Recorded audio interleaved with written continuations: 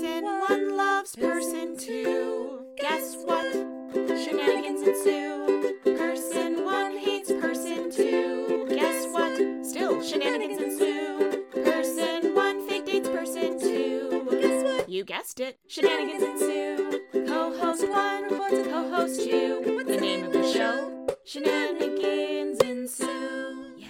Hello, I'm Jasmine. And I'm Jane, and welcome to Shenanigans Ensue. A podcast where the beauty of it is we're apart together. It's beautiful. Each episode we'll watch a rom-com and discuss its merits as a member of the rom-com genre. We'll cover well-worn classics, hidden gems, and everything in between. We'll look at chemistry between the leads, the use of tropes, and of course, the shenanigans! Yay! This week we'll be looking at our first contemporary movie, and that is Always Be My Maybe. Yay! Oh, so the name plays with the iconic Mariah Carey song, Always Be My Baby, which we love. Love. So Always Be My Maybe was released exclusively to Netflix in 2019, but if you're like us, you probably watched it during lockdown. And at the rate that we were consuming media at the time, it was astronomical. So here's a quick synopsis if you need it. Celebrity chef Sasha returns to San Francisco to open a fancy new restaurant. She reunites with her former best friend and one-time fling Marcus when he and his dad come to install AC in her new rental home. As they reconnect, they realize that their lives have gone in completely different directions, but they still care about each other. Shenanigans ensue. Yes, they do. Absolutely.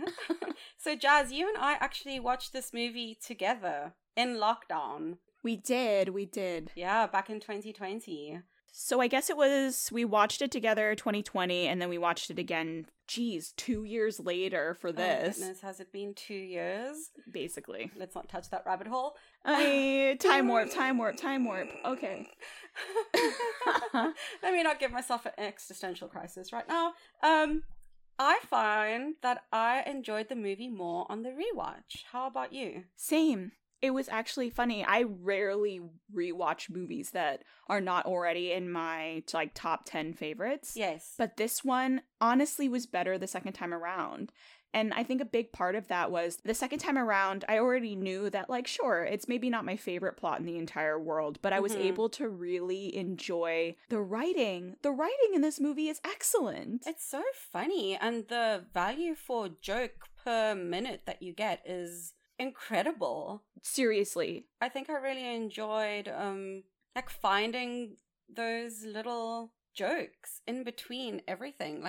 I don't know about you, but my notes are filled with some of my favorite one-liners and from the silliest scenes. Yeah, honestly, I think a large part of that has to do with Ali Wong and Michelle Buteau being incredible stand-up comedians. Yes. The jokes per minute that you're talking about is definitely something that's written about for people who do stand-up. You have to be shoving as many as you can in. I think it's every 30 seconds you want a joke. Oh, wow. And they really do that in this film. They really do. And for all the characters, not just the main characters and the supporting characters, but I feel like even some of Marcus's friends have some of my favorite lines in the movie. Seriously? There's so many good little one-off lines, even from, tertiary characters. So, shall we rattle off a couple of tropes that we find in the movie? Let's hit those tropes. Okay, so we have friends to lovers, coming from different worlds, both dating other people, public declaration of love, and the death of a parent. I don't know why I put that one last on the list. Kind of a bummer. Yeah, it happens right at the beginning, which does lead us... Or no, it happens at the beginning, but that's just after we get that beautiful growing up montage, is that right? Yes. It's at around the 20-minute mark, which in screenwriting is right when you want a big change to happen. Ah, I didn't even know that. I think, don't quote me on this. I love that. From what I can remember from the little bit of screenwriting that I've done, which is not a lot.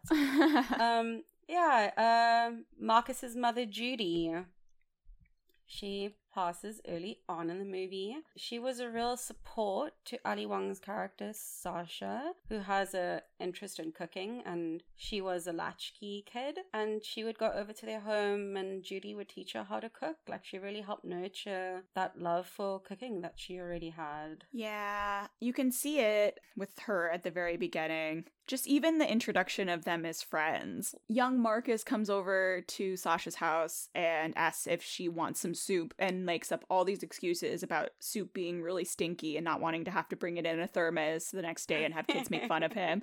And so, like, it's really, really cute. The whole thing is under the guise of, like, doing him a favor, but, like, he knows that she's sitting on the couch eating a TV dinner or whatever. Yeah, oh, that was so sweet. And I also appreciated how they show early on Sasha's love for cooking, how she does, I think it was spam and rice, and like lays it out all professionally, but then they show that she's a kid and she like puts a little cocktail umbrella on the little rice. I just thought that was a really nice detail. That is so cute. And then of course we have at the end where Sasha's big romantic gesture to Marcus is opening a restaurant honoring his mother. I thought that was really beautiful. Yeah, it really is a full journey in the story. Yes. It's so funny. I wonder why it hits all of the marks. Maybe it's just so classic that I don't know that the plot necessarily stands out, but yeah, like everything about it is really expertly executed though. Yes, I understand what you're saying. Like sometimes the trope of death of a parent feels very incidental to the plot, like it's just as a device, but Judy feels like a full person, even though we don't have that much time with her on screen, but it just feels like, as you said, so little time with her. Yeah, it comes full circle. And you really do feel the impact of her loss. Yes, exactly. And her story continues through, like you have why Marcus in a large part feels like he must stay at home. You have the dad moving on, you know, how it's affected the family, how it's affected Sasha, and kind of also why, not exactly why, but the circumstances surrounding the death of Judy support the break in their friendship. It really does. So yeah, I think it's a well-executed trope. So we're gonna go into spoilers, I guess, at this point, but basically, you know, since we're on long the subject gone spoilers. Spoilers are long gone. It's late. Well, you know, the death happens at the very beginning, so I feel like that doesn't necessarily count. I don't know. That's just me. I mentioned some stuff that happens at the end as well. Oh, yeah. So never mind. Spoilers been done. I don't know why you're here.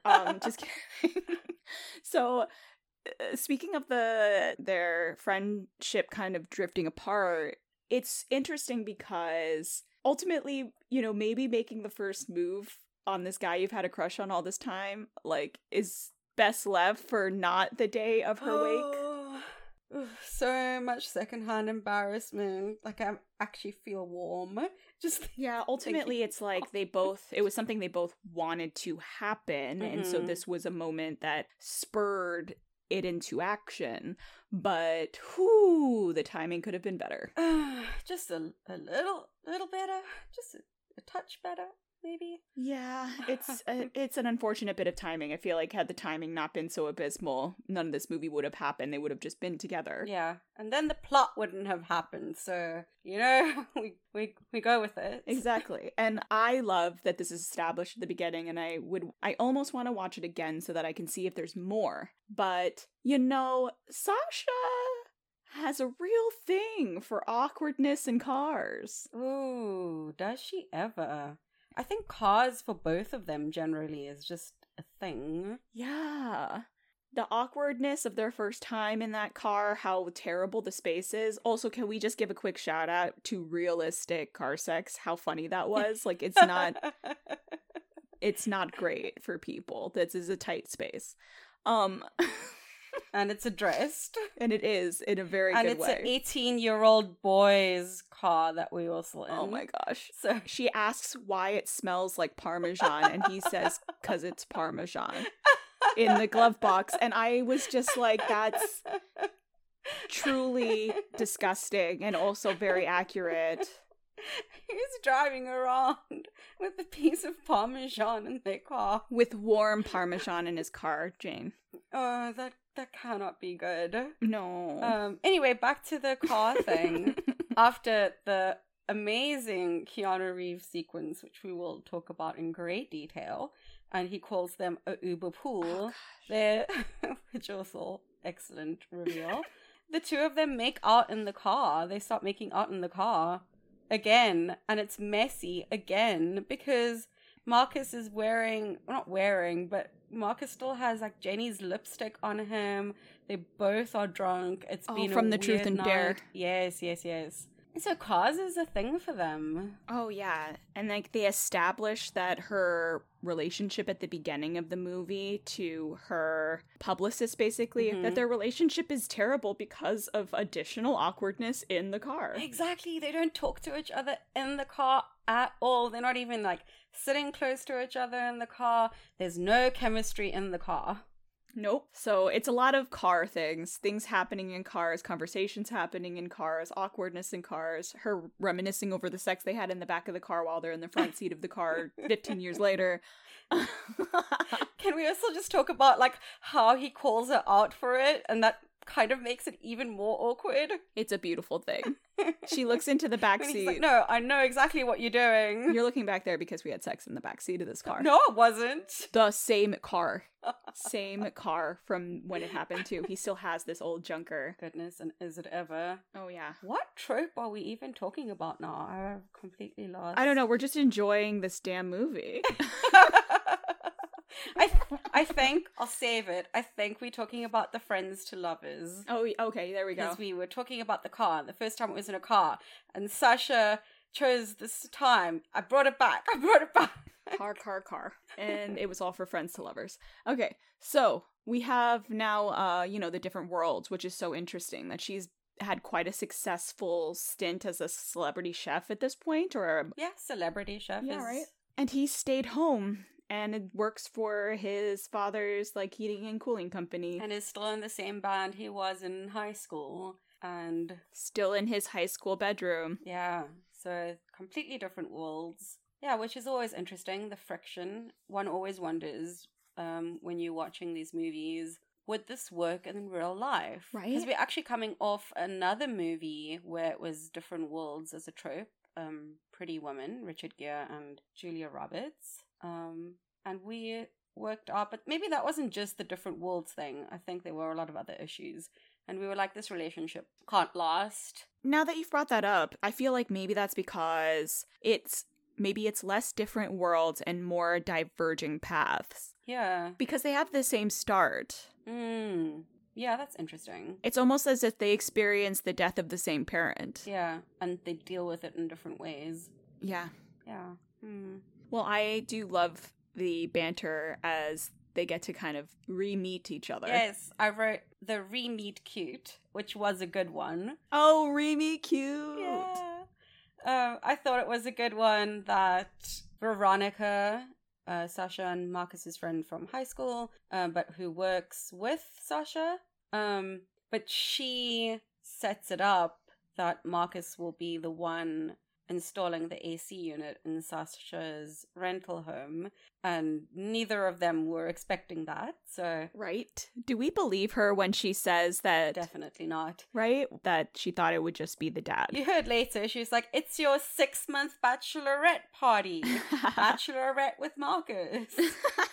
She for sure knew that he was going to be there. Love it. I guess, like, even more so, like, this different world stuff, I do kind of love and understand the idea that, she had such a tense and strained relationship with her parents, and so obviously the natural choice is for her to run as far away from that town and not want to look back. To have, her place in New York that she's opening, to have the place in LA that she opened, to be anywhere but San Francisco where she grew up. Whereas I love the familial relationship that Randall has with his whole family. Like, his relationship with his mother was obviously very, very strong, and he continues to have like a beautiful relationship with his dad. He like still lives with his dad. He's still in the same room. His dad catches him having a solo dance party in front of the mirror and then joins him. I know, that was so sweet.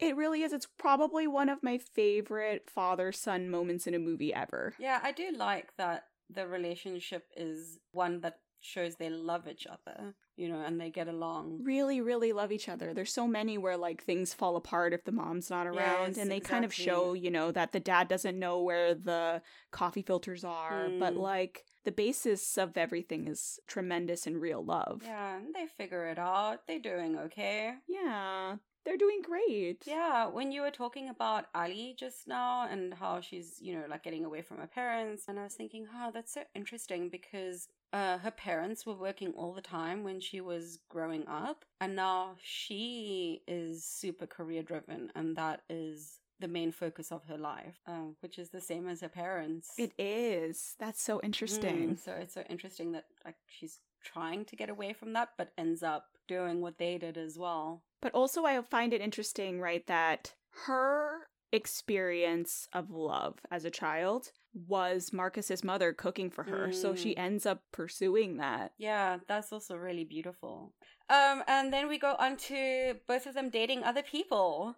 And both of their other people are terrible matches. Mm-hmm. Which is usually how the trope goes. But there are other twists to it in that the person that Sasha's dating is Keanu Reeves.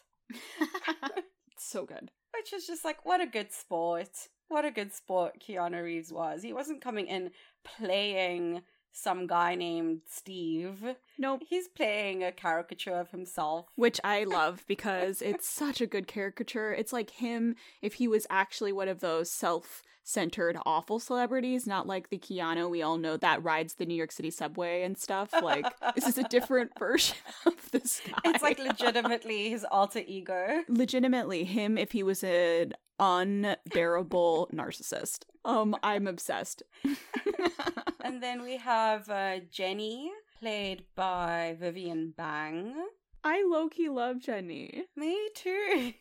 I'm like rooting for her and Keanu. Right? And honestly, like, if it weren't for the fact, I think Randall ultimately does want a life that's different from what he kind of put himself into. But, like, in regards to a guy who is the front man for a Beastie Boys ripoff band, like, she is the perfect girlfriend for him. Yes. And she's so supportive. Seriously. She was so excited for him after the gig.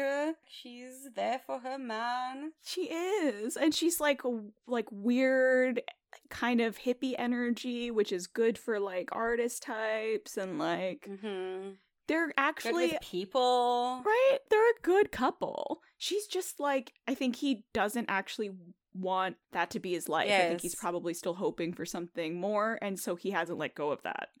But yes, you're right. On paper, good match. She is ultimately an excellent person. I would not want to go to her house for dinner, but more than happy to go to a show with her or something. Yeah, I mean, I have eaten a fair amount of Vienna sausages in my life, but I'm grown, and I certainly won't be doing that with mushy spaghetti. The thing that sent me was the cocoa powder. Oh no, maca. Maca like maca root. Oh, is it maca? Oh, I thought it was like maca as in maca powder. No, like the hippie maca. Ah, you see, I'm not hippie enough.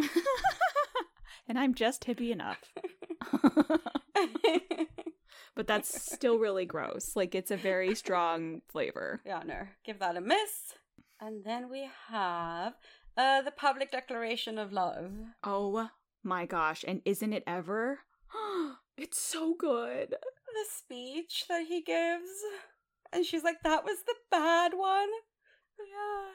He's like, I didn't rehearse this, so I'm just gonna do whatever happens. But it was perfect. It was perfect. It was filled with jokes. All of the reporters laughed. Yes.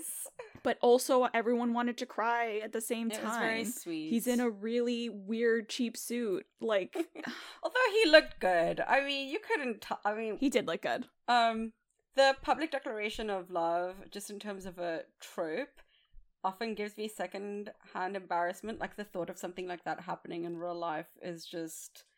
Ooh. Oh yeah, you hate those, but this one's really good. Them. But this one is very sweet, and I appreciate them as a trope in the movies. And this one was done really well because it wasn't like super gushy. Like, there was some sentimental, sweet stuff. You know but what? It was funny. Now that you've mentioned it, I feel like we talked in the past about how much we love this movie and these characters because they jab at each other all the time. They're constantly poking fun at one another. There's constantly a banter between the two of them. And I love that because it feels like a real life loving relationship. It's not like a weird codependent relationship that we see in so many rom-coms where people fall head over heels and it's too intense. Like, this is a real love. Yeah. And like I feel like seeing that play out in the public declaration of love makes it less awkward because it really is from a very sweet and genuine place. And it's like showing he is embracing the fact that a lot of her life is so public, and that was a reason that they had the rift when they first got together, you know? Right, how it almost didn't work out. Yeah, exactly, because of his friction with her life being so public. With that as well, though, the thing that caused the rift between the two of them, I would have liked to have a little bit more of a montage with that to sort of see how it cracks. I was literally just thinking Yeah, because I was like, okay, it's just one instance. Can we show them all loved up first? And like the first time that he holds the bag, it's fine. And then the second, and you like slowly, and you can do that quickly. You don't need like a long montage to tell the story, how it grates him. But I was like, really, my guy, one time? Like, we need to see it a little bit more. And it would have been interesting to see her with the band as well. The first time, so excited, so proud. And then it slowly goes down with playing in the same place all the time, the same song, you know. I think the break between them would have felt more deserved if we got to see that. Yeah, I do agree. I guess because the timeline is so truncated, given that she only is there for like the restaurant for a minute and she's got to go open the new one. So maybe there just isn't enough opportunities. Maybe it could have been multiple times in the same party. Yeah, maybe. Or they could have just been like, okay, we're putting her there for 6 months. Like, I know she has to leave at some point, but you can still have the storytelling play out. Yeah, I agree. Okay, that does it for the tropes. Let's go on to some of the shenanigans. Shenanigans! Oh my gosh. Full of it. Yeah, like, I guess if we want to start at the very beginning, the montage of these kids running around San Francisco being crazy and doing whatever they want, which I love. It was such a sweet little shenanigans sequence. I think especially, like, coming from South Africa, you wouldn't let little kids go off on their own on public transport. So for me to see that already was just like, shenanigans. Yeah, I mean, even from when I was a kid, I don't know how old they were in that first little montage, but like I wasn't allowed to run around like that until I was like in middle school, like solidly in middle school. And so they look like maybe they're about that age. But even something like that is something that people don't let kids do anymore. So we can figure it out. So the opening sequence is in 1996, and then it jumps to 2003 where... So he's 18 in 2003. 15, 14, 13, 12, 11. So the first one is 11. Okay, I was going to say 2 because, like, so if the very, very first one is 11, that's fine. Yeah. 11 is still kind of young, but not really. 11's fine. Well, that's why it was sweet and, like, great. Yeah, they know their way around the city. They're like, a kid over 10 can like surely go to the park and like hang out by themselves for a little bit and then come back. It's but, Friday night. They were totally fine. They stayed together. Yeah, it was a different time. I know nowadays we call that free range children and it makes me gag. I've never heard that expression before and I did not like it. Like at all. Oh, you're welcome.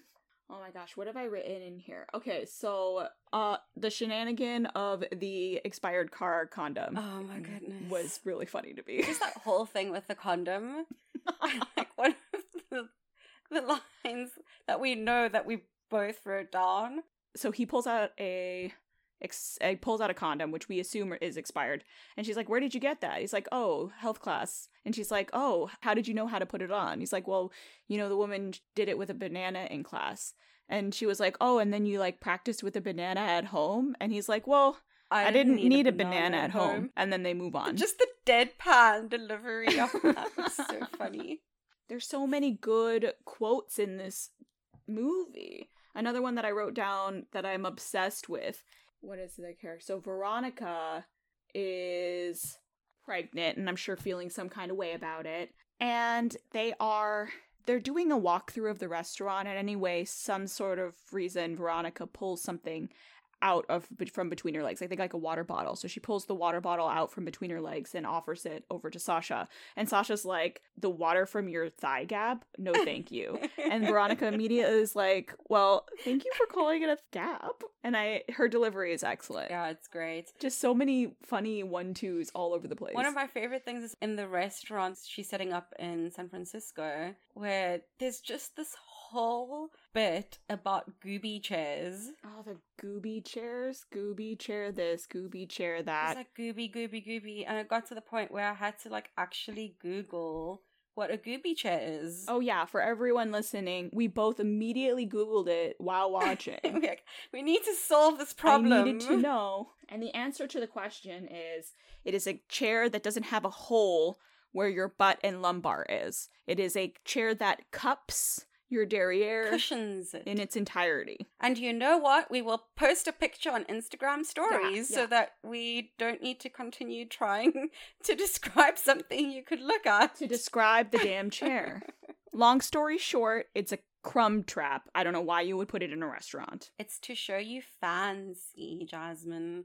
It's to show you have resources. And a very good vacuum, apparently. And time. Lots of time. Oh, I hate it. That's just busy work for restaurant workers, and that's rude. Speaking of rude, Marcus is really rude to industry workers, and it pisses me off. He really was. I forgot about that. You were so mad about that. He's rude to everybody. I was so mad about it. He, is rude to the maitre d' at Sasha's restaurant. He's really rude when he goes and buys a suit to the staff there. The Tom Ford. Yes, a Tom Ford. He's rude to the wait staff at the crazy restaurant that Keanu Reeves takes him to. He's rude to the waiters going around at Sasha's, what was it? It was like at a benefit thing, party something.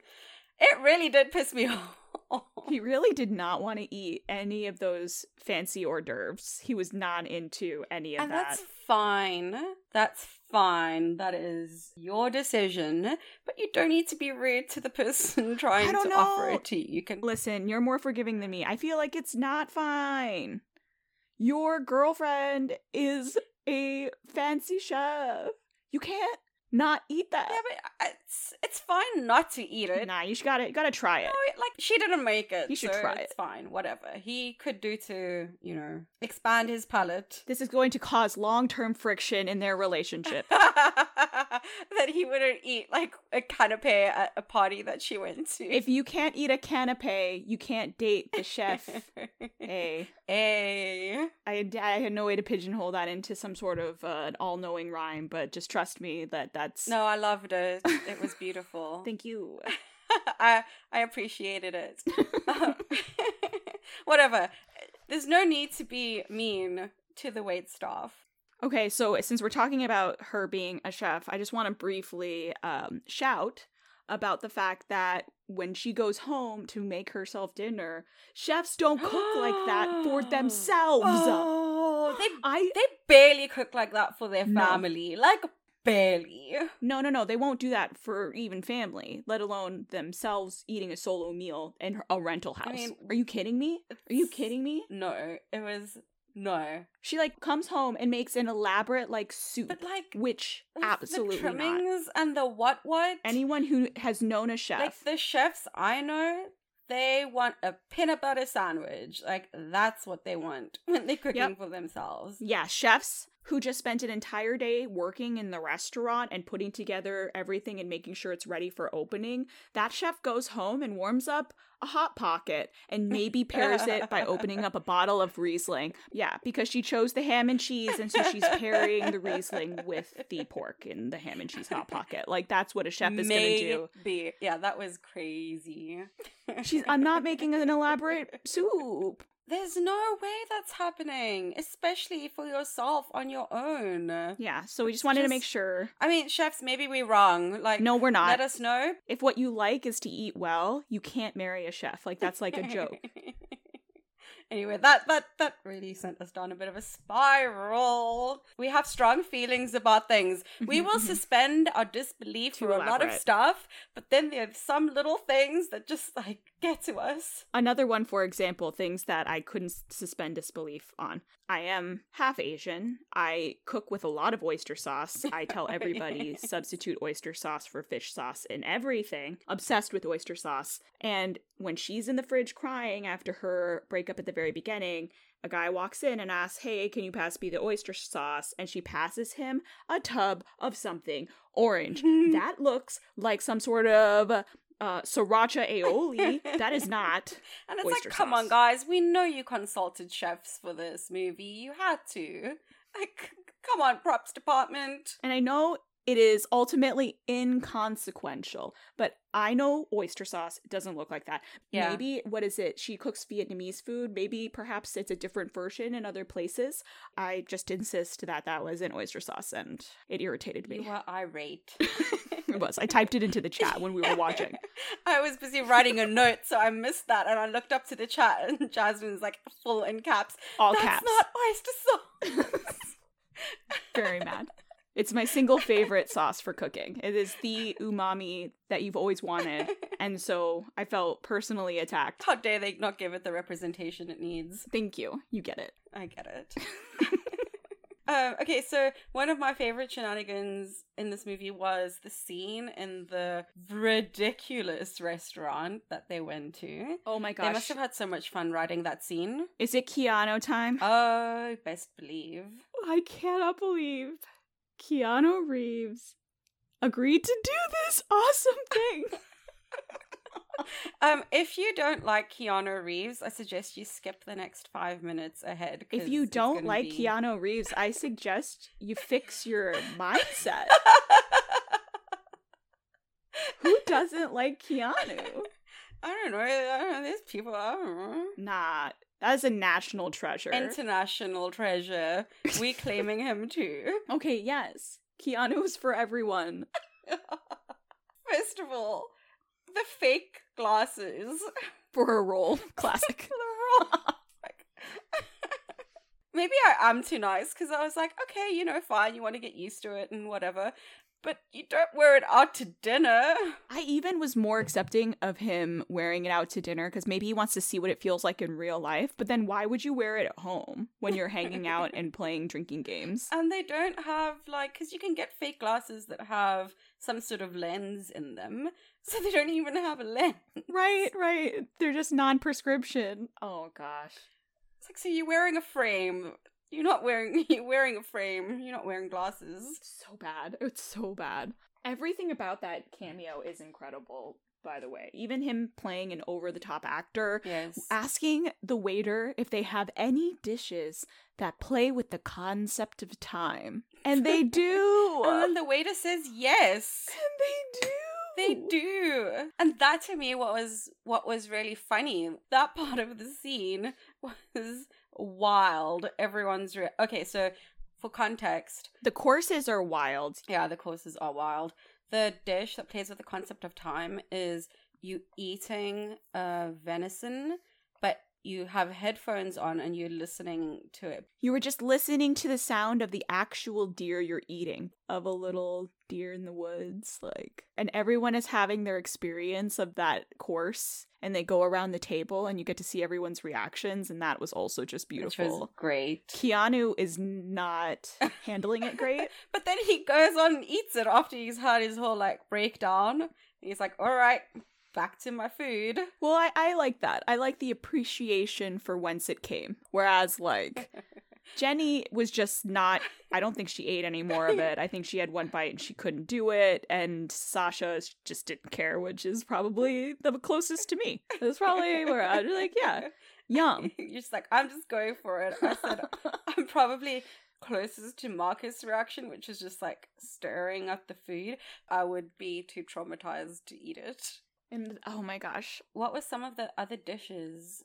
Do you remember? There was the monochromatic black horse. yes, the black horse, which just looks like goop. It's just goop. The sugar the lavender sugar bubbles blown by whoever it was that, I don't know. That actually sounds delightful, like lavender sugar bubbles. Yes, please. I know, but what a mess. I know! It's such a weird The thing. cleanup on the table as well. How are you... Mm-mm. So many funny, weird things. I mean, that's kind of the experience of a multi-course tasting, like a really bizarre... They're just ramped up. I've done one of those gastrological. Yeah, I've done one in my life where they like beads of whatever that taste like seaweed, but they're in pearl form, like that kind of a thing. It's not better than a regular tasting menu. You're better off just going to a regular tasting menu. It's a bit gimmicky. It's a lot of shenanigans. I suppose that's the point, like theater, dinner theater or something. Yeah, you're experiencing things, but they serve it to you in a form that is not traditional by use of chemical interactions. And so it's always this weird sensory experience where you can taste one thing, but it's in the form of something else. It's like that deconstructed, but like on steroids. That would really confuse me. It is really confusing. I think it would confuse my senses too much to enjoy it. And to be perfectly honest, me and my family are not we don't have the hardiest of digestive tracts, and if you are like me and my family, it may not be for you. We did not handle that meal well. Oh no. Yeah, apparently like a lot of those gastric and gastronomy science-y things that are required and all of the different chemicals that are involved are a little hard on the digestive tract. So then that's out for me as well. Yeah. Really fun. Just be prepared. So we're carrying on with the thread of Keanu Reeves' cameo. And then we have the shenanigans of that icebreaker game, which was... What a game. Absolute bonkers. That game is insane. No. Where did they get the questions? Were they writing the questions? Did he pull the questions online? I don't know. It seems like there was a hat involved, and so you like drew pieces of paper, so maybe they did write the questions down. This game might be fun to play with other people. It would be fun with a lot more people, and also like, yeah, that makes me wonder, I mean, whoever wrote, if you had to kill 2 people in this group of 4, whoever wrote that is a psychopath. And then Joni said Marcus. I mean, listen, her reasoning was sound. It was solid. It was so good. It was not what I was expecting. And then her reasoning being to the effect of, well, Sasha and Keanu's cultural impact is too great, and so I wouldn't do that to the world, is actually like a very perfect hippie answer. Good for you, Jenny. Well reasoned, well supported. If I was marking her college essay on why she would kill Marcus, you know, she'd get the marks for that. Poor Marcus. Everyone would just kill Marcus, though. For different reasons. I feel like Jenny's was the best. Sasha needed to speak up, though, because, like, everyone was gunning for Marcus, and Sasha obviously would have picked Jenny. Yes. But, like, she didn't say anything. Oh, you're right. We didn't see her response to that question. She just let it float, and then a fight happens. So ultimately, the fight is Sasha's fault, in my opinion. So the escalation of that was, I mean, they were obviously drunk as well, but the escalation was just insane. Yeah. When Marcus is like, okay, Keanu, like, smash that vase on your head. Yeah, but I've never been drunk enough to say, that vase, no problem.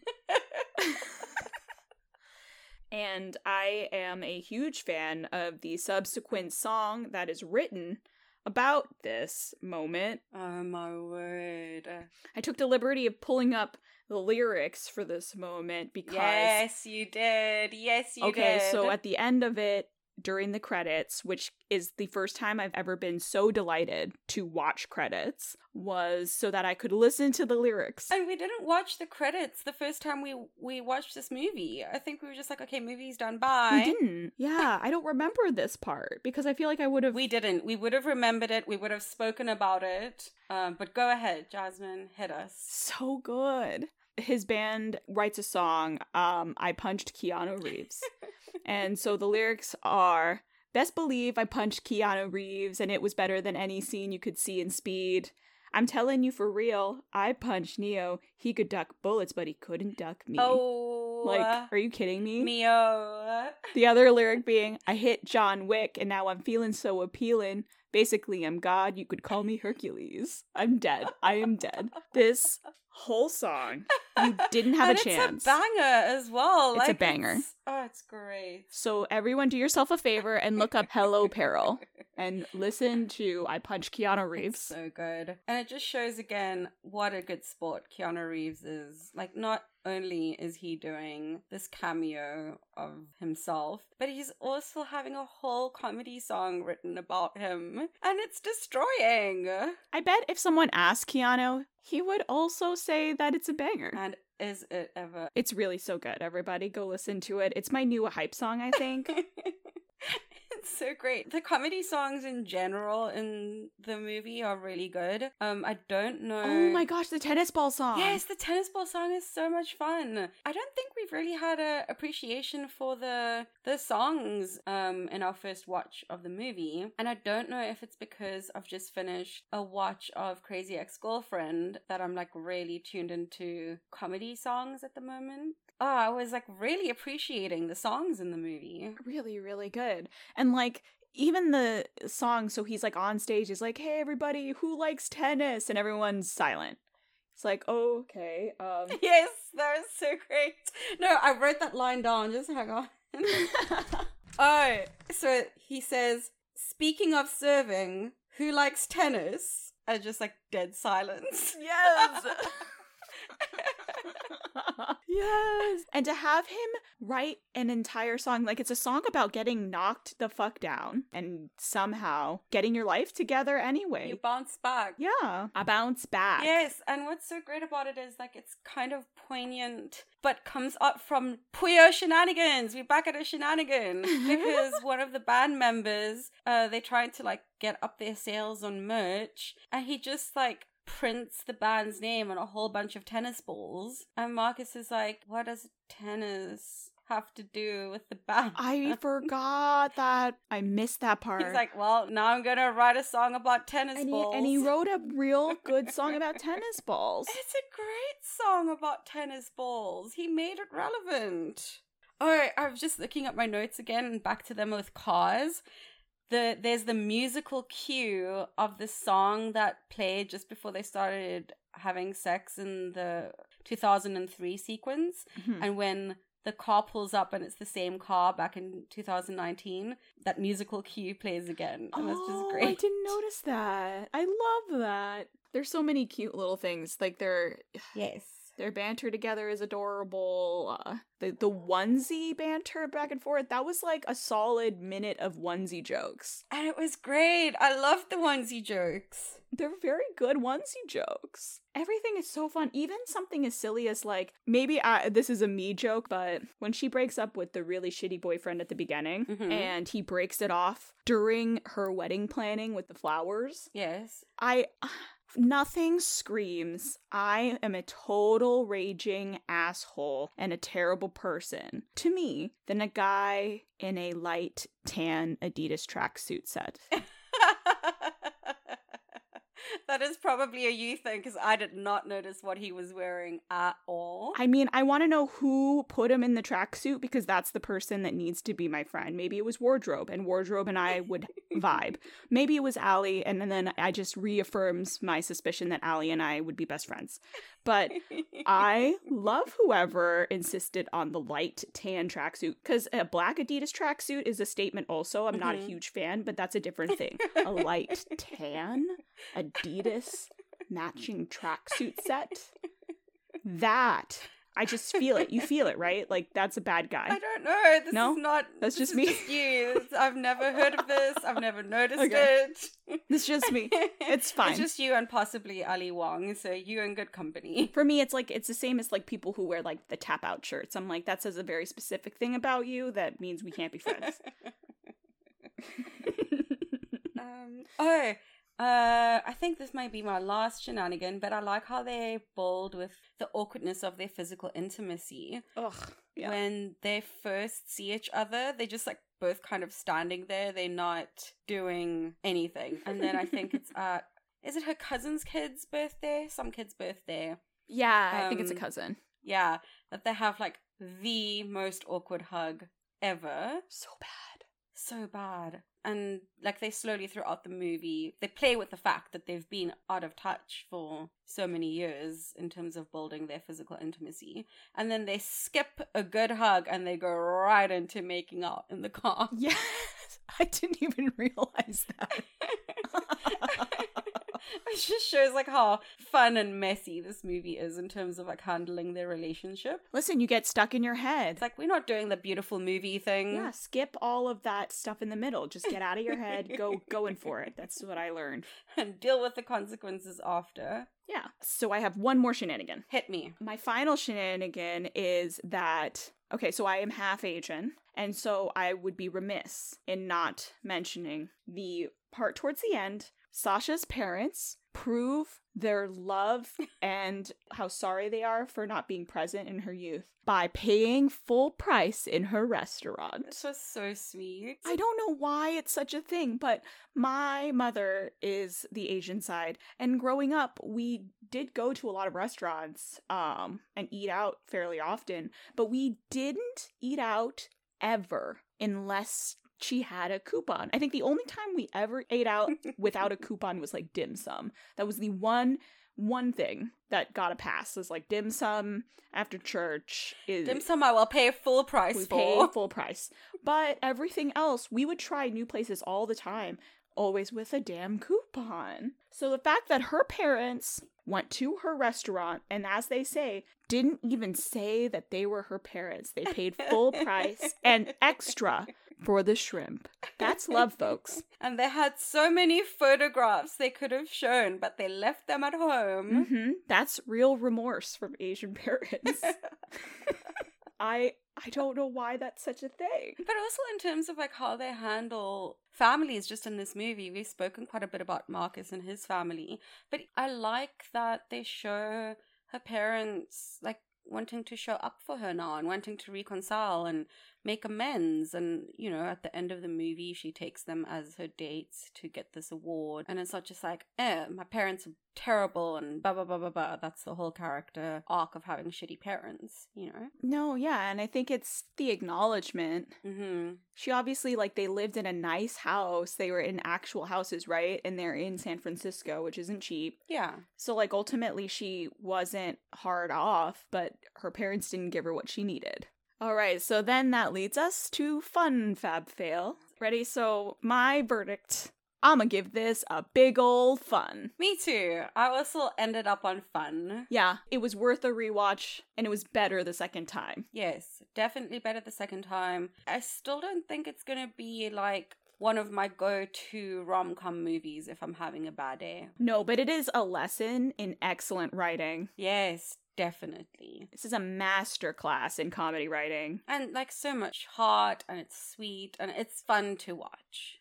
And now, the moment we've been waiting for. All right. Oh my gosh. Give me that cheese, please. Give me the cheese. Okay, so now we have reached the segment where Jane and I are going to compare this movie to a cheese and explain why. 1, 2, 3. Pecorino. Ooh, I like it. I like yours too.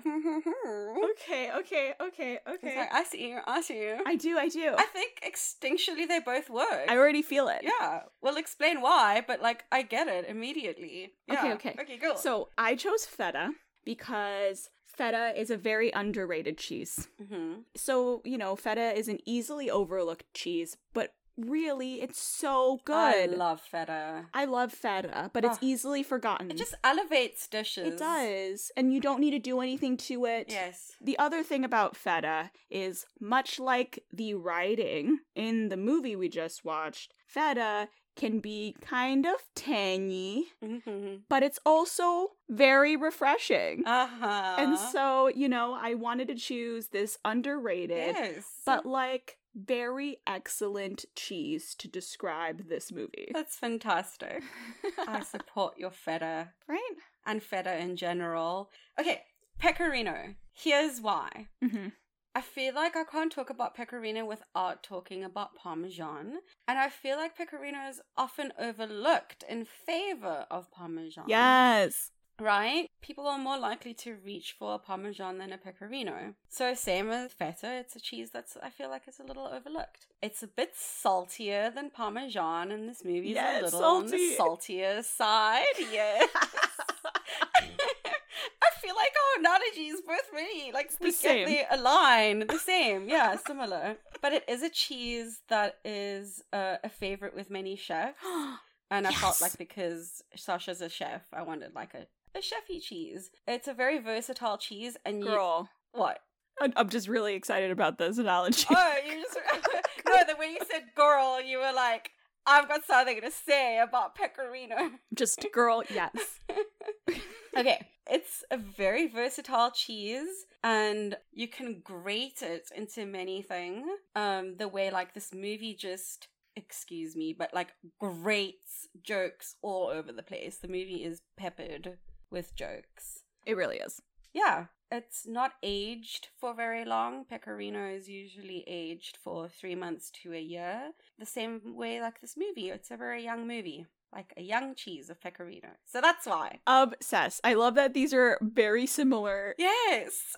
We had very similar feelings. We just got to different cheeses. Different cheeses, same reasons.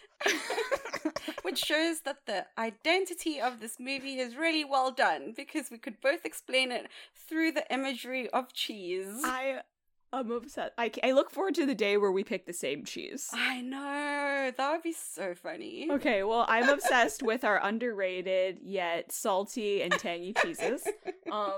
But you can let us know who you agree with. This might be a tough one. It'll be interesting to see. Yeah. Or what would be really interesting if you can find another cheese. Ooh, one that's even better. Obsessed. This was so fun. That was my favorite one so far, I think. I think so too. I think we both got to the same place and it was so delightful. Yes. Well, there you have it. That was our discussion of Always Be My Maybe. Let us know your thoughts on the movie. And reminder, always let us know if there's any shenanigans you think we missed and to tell us your cheese. Yes, and you can find us on Instagram at shenanigansensupod. Thank you so much for joining us, and we hope you'll listen next time. And until then, bounce back. Like a tennis ball, bounce back. Like a basketball, bounce back. Like a soccer ball, or really any kind of ball except a football. Bye! And I keep wanting to say rugby ball. Same thing. When it goes, but like it's football. It's cultural. Yeah. If they did a world tour everywhere else, it would be a rugby ball. Yeah, you're right. Then they'd adjust it for